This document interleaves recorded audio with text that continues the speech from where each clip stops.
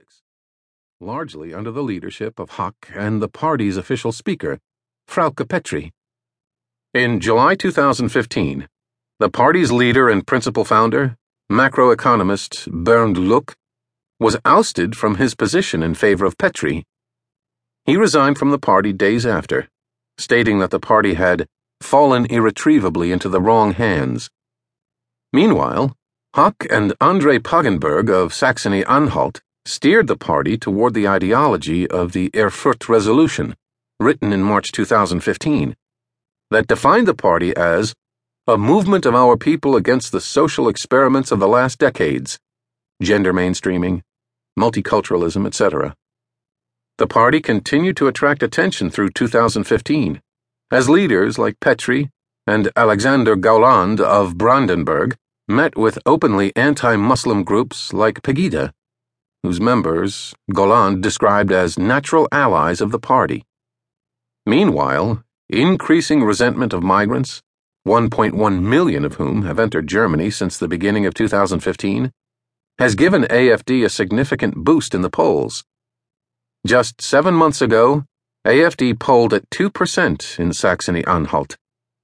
3 weeks ago, it polled at 17%.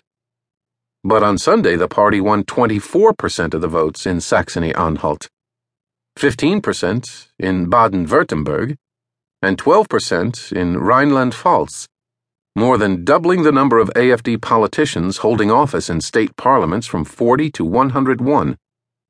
This outcome was nearly unthinkable. The AfD had struggled to find legitimacy among mainstream German voters, particularly as protests around the country have linked the AfD's support for closed borders to Nazism and genocidal racism, both highly taboo topics in German political culture. Loud protests against the party have been a common sight in both small towns and big cities across Germany this year, whether in politically charged Berlin or even the small town of Breisach in the Rhine Valley, where over 800 protesters demonstrated against AfD last weekend. Sunday's elections suggest that AfD has managed to overcome some of these associations. There are still detractors, however. At a party to celebrate AfD's victory in Saxony-Anhalt, 2 AfD candidates were scrambling to remove a 98-foot Nazi banner that an unknown person had hung from the 4th-floor exterior of the building. It was not clear whether the person who posted the banner was a supporter or an opponent of the party.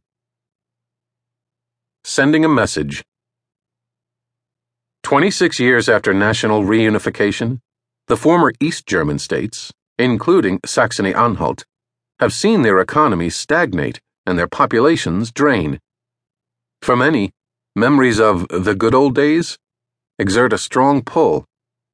Expectations after the fall of the Berlin Wall and national reunification in 1990 were enormous. People in East Germany wanted to create more prosperity for themselves and for future generations. The West German government promised blooming landscapes within just a few years, said 12 German economists in a report from DIW Berlin, Germany's leading economic research center. But the promise quickly proved to be an illusion. From a purely economic perspective, mistakes were made.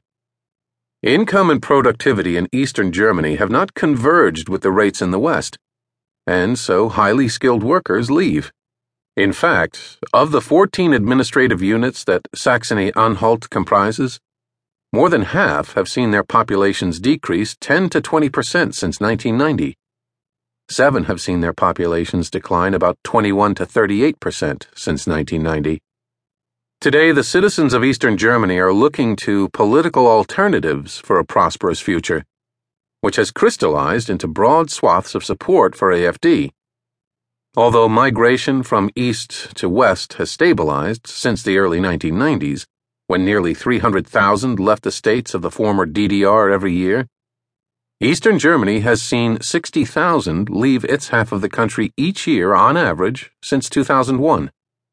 The young have been the quickest to leave the East, and the percentage of the population below the age of 34 has decreased from 46.3% to 34% since 1991.